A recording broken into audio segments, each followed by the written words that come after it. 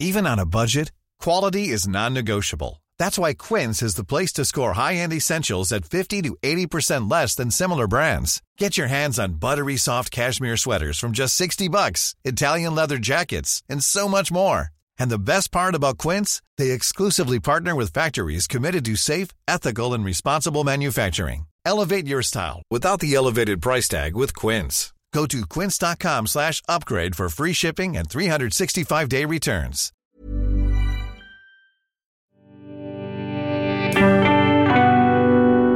Cheese and pickle. All of television history is contained in the Box of Delights. Hello, I'm Julia Rayside. Each episode, my guest chooses a favourite TV memory to talk about. Joining me today is the writer and broadcaster, Julia Rayside. Who are you and how did you get into my house? Hello, it's me. We've confused everyone. Yes. So just to explain, that is the voice of Joel Morris, my husband. Today, I am the guest on the podcast. Technically, you are in charge, Joel, but don't get any silly ideas. If I fail to control you, I'll have to check the small print on my contract. You will! Hooray! Has anyone guessed what we're talking about yet? Can you tell me what you have brought on this Christmassy occasion for your own podcast? I'm so excited. I have brought the Alan Partridge Christmas special, Knowing Me, Knowing Yule. Very clever.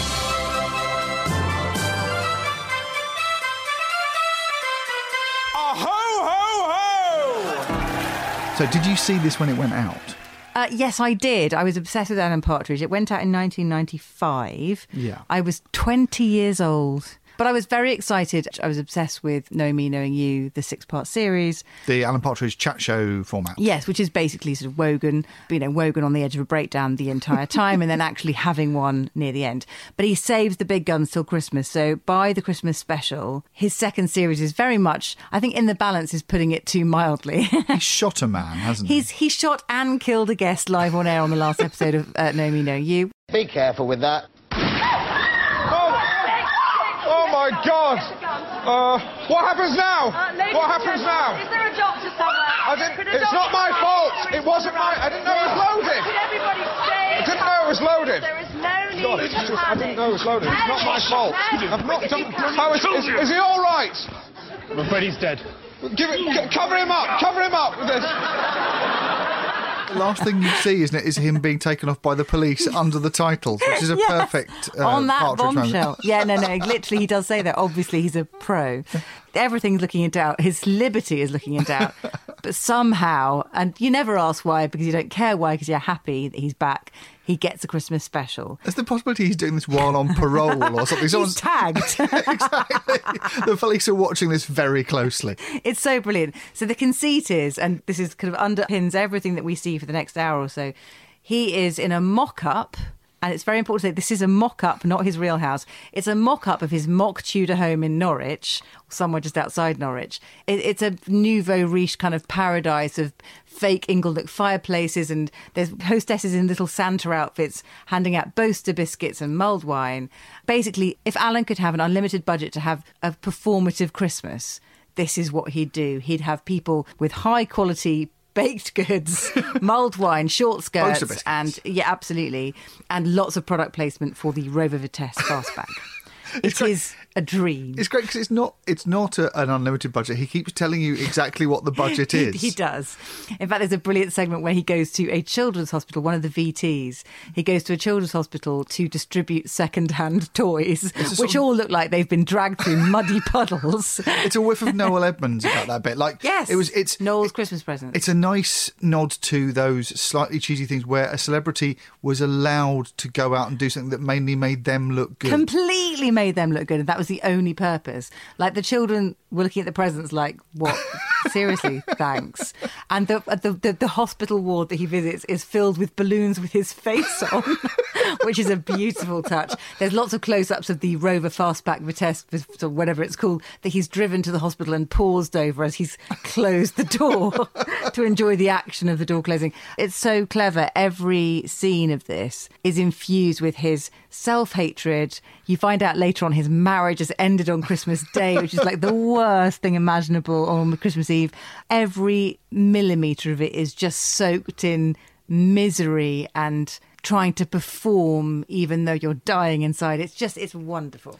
It's got an odd feel about it in that it was broadcast in the festive perineum on the 29th, and it just reeks of Boxing Day. It reeks of the bits of Christmas when you've gone off the idea. You've had enough. Yeah, it's a perfect Christmas special about the forced bonhomie of the Christmas specials. Yes. All those stories you heard about Slade saying they were recording their Top of the Pops in boiling hot studios with sweat under your silver top hat and your the hot Santa costumes. It feels like every one of those documentaries, behind-the-scenes documentaries you've seen about Christmas television, yes, has been allowed to turn to a comedy programme. Yeah. I was wondering whether one of the reasons it appealed to you is it was so much about television. Completely, I think so. And obviously now being a growed-up what writes about it and knowing, once The Guardian asked me to write a piece on, can you just find out, it was like in August, all the Christmas specials that are being filmed now. Wow. We'd like to talk about, can you just do a piece on, one of your pieces that you do about funny television,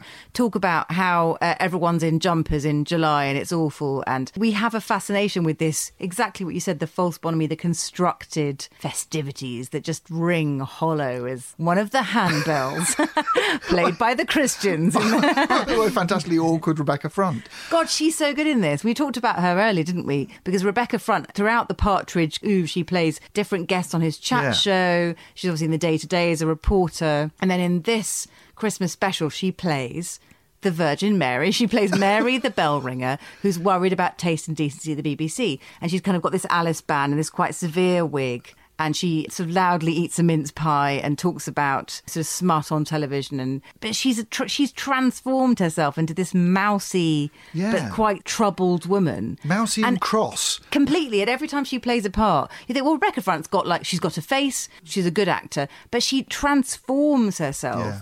She plays everything from like an incredibly sexy Liza Minnelli-esque kind of singer in one of the episodes of the first run of the 6 chat show series.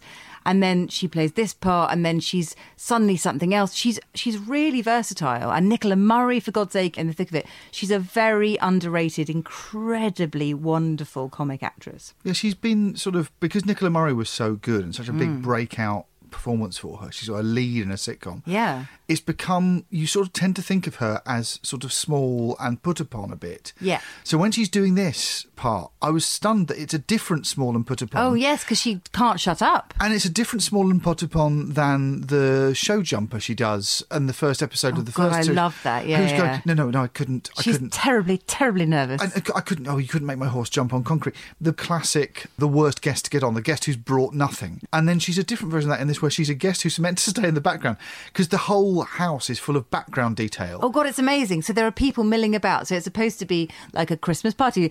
He says to her at one point, have you seen Noel's house party? Yeah, keep it light, keep it light. It's basically that, populated by various people hanging about. At one point we meet his chauffeur who reveals his secret racism about Ramadan. Ramalama ding dong, isn't that what you call Alan? Ramalama ding dong. It's like, not now. And then there's Glenn Ponder and his boyfriend, his live-in lover, who Alan's always found a difficult fit with his kind of wholesome family thing. He's like, doesn't like the fact there's a gay couple on screen, but he's clearly been told to just shut up and accept it. So they're there. There's a Bon Tempi organ atop a kind of fake piano where he plays like little tunes and stuff and discusses the silk kimono that his husband got him for Christmas, while Alan kind of dies inside a little tiny bit. Because this is early Alan, before Alan went woke. Yeah. Recently, the new Alan is trying to be a bit more Cameron, a bit more... Well, that's the brilliant this is the thing. old Alan. It's before he really understood. Well, but before, perhaps, to be honest, before lots of us really understood that there are some things you just have to drop, forget them. They're in the past, like move on. And yes, you're right. The brilliance of Partridge Now, the recent series, this time... the Gibbons brothers, who've kind of taken over writing the character now. They didn't write him back when we're talking about. This is Iannucci and Marber and... Yes, that's right. It's the three of them together.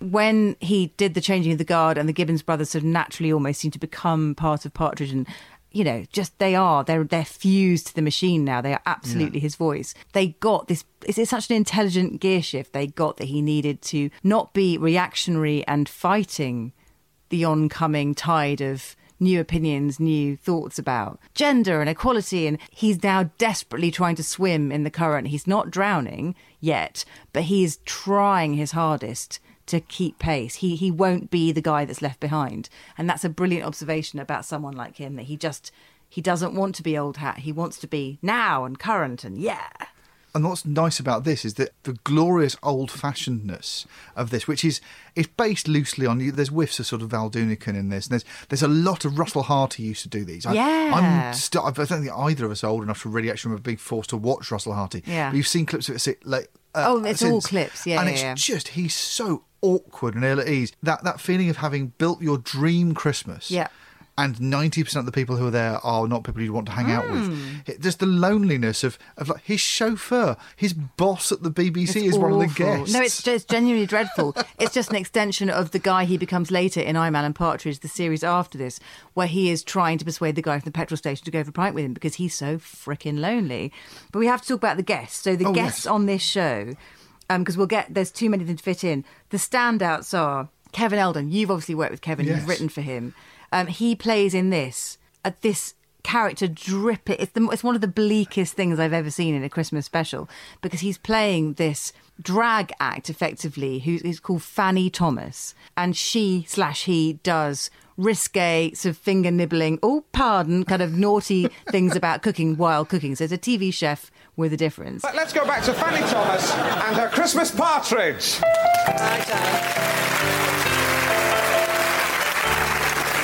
Well, now, Alan, I've basted the bird now. Now, what we need to get sorted out is the trimmings. Now, I don't know about you, but there's nothing I love more than a hot, spicy stuffing. Oh, pardon. Anyway, I'd like you to help me out now, right, by grasping this very firmly and giving the top a good hard tug.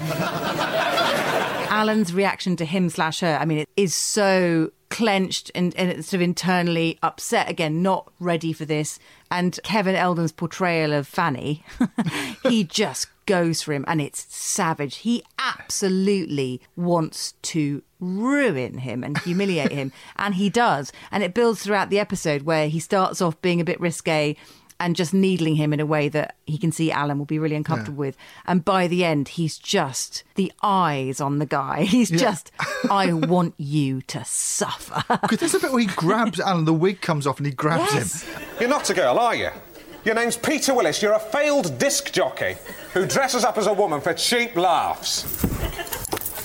Right, this is Peter, right? Now, what do you want? Do you want Peter or do you want Fanny? Fanny, I want Fanny. And it could be played a bit Eric Morecambe. Yes. Listen, Sunshine. Yeah. And you go, this is a Christmas special. It could be a bit sort of fun threat. Oh, but by it's then, really nasty. It's not fun. It's not fun. We have to just the arc of this episode as well. It begins with the usual discomfort you'd expect, with Alan trying to make things seem natural when he can't be natural if he tried. Like, it's just not happening. He's introduced all these artificial elements. So, like, he's got his big boss there. He's desperate for another series of his chat show. He's probably deep down somewhere even he's aware that this is not going to happen. So he's trying to use this episode as a way to get... So Tony Hayers, played by David Schneider, is there as the figure of authority he's trying to impress. There always has to be a daddy that disapproves of him. Yes. This time it's Tony Hayers. And he gives him very little. He's nice to him to start with. They do a little interview piece where he makes a massive cock up about saying, what are you doing on Christmas Day? He's like, well, I'm Jewish. And then he says, oh, no, it's all forgiven. He's like, what? The crucifixion? He can't do right for doing wrong. So Tony Hayes is there. Who else is there? There's Mary the Bell Ringer, who challenges him on Decency the BBC, and he kind of tries to cut her down. And then when Tony Hayes says, no, we should listen to her, then he's like, no, of course. Listen, love, we chatted earlier, but you must remember you are a peripheral guest. Right? So... No, I think that's a salient point. It's worth hearing. Good idea. Let's hear her salient point. Bring her on. Come and join us. Can we get a drink for the Christian? Sorry, love. I didn't catch your name. Was it? Mary. Mary. Right, like the Virgin Mary. Are you? Oh, it's none of my business. He can't pick the right team throughout the whole episode, and he gets just more. The blood pressure just rises slowly. No one's on his side. No, but nobody's on his side. Even when he gets to like a fairly, you think, fairly innocuous thing of just a husband and wife golfing duo. Yes, and they replaced at very late notice Raquel Welch, Who dropped out at the last minute? Is it Raquel Welch or somebody else? I think it might be her. Yes, it's someone absolutely huge. A big name has just seriously at 5 o'clock. She cancelled at 5 o'clock. So he's got this kind of the Herons. They're a golfing couple. Well, there's that nice feeling that you forget this about old chat show. This is sort of from the era of chat shows where Wogan. You got the impression that Wogan didn't know who was coming on. Yeah. Week in week, he hadn't read the books. He didn't really care. It wasn't that feeling you get with Graham Norton. These are friends of his or big enough Hollywood stars for him to have heard of. Oh, there's very much a levelled playing field when it comes to Graham. The status thing is totally different, isn't it? It's much more comfortable. This is people have been foisted on him by desperate researchers, and he's got no interest in them. And this is a family Christmas. This is not. I've got my mates around. It's like Auntie Edna's coming around with her husband. Just be nice. Notice. Just be nice. Come on. Makes it even more Boxing Day. It's so Boxing Day. These aren't the people he wants to be trapped with. And we'll leave them there for today, but do come back tomorrow for part 2 of this festive special of the Box Delights. Merry Christmas. Thanks for listening. You can find links to the YouTube clips from today's episode on our Twitter feed @BoxDelightsPod. Come and say hello. Bye.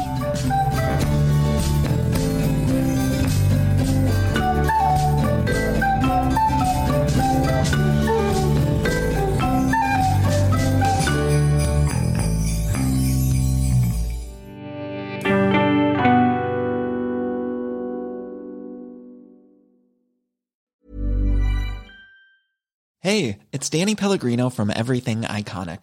Ready to upgrade your style game without blowing your budget? Check out Quince. They've got all the good stuff, shirts and polos, activewear, and fine leather goods, all at 50 to 80% less than other high-end brands. And the best part? They're all about safe, ethical, and responsible manufacturing. Get that luxury vibe without the luxury price tag. Hit up quince.com/upgrade for free shipping and 365-day returns on your next order. That's quince.com/upgrade.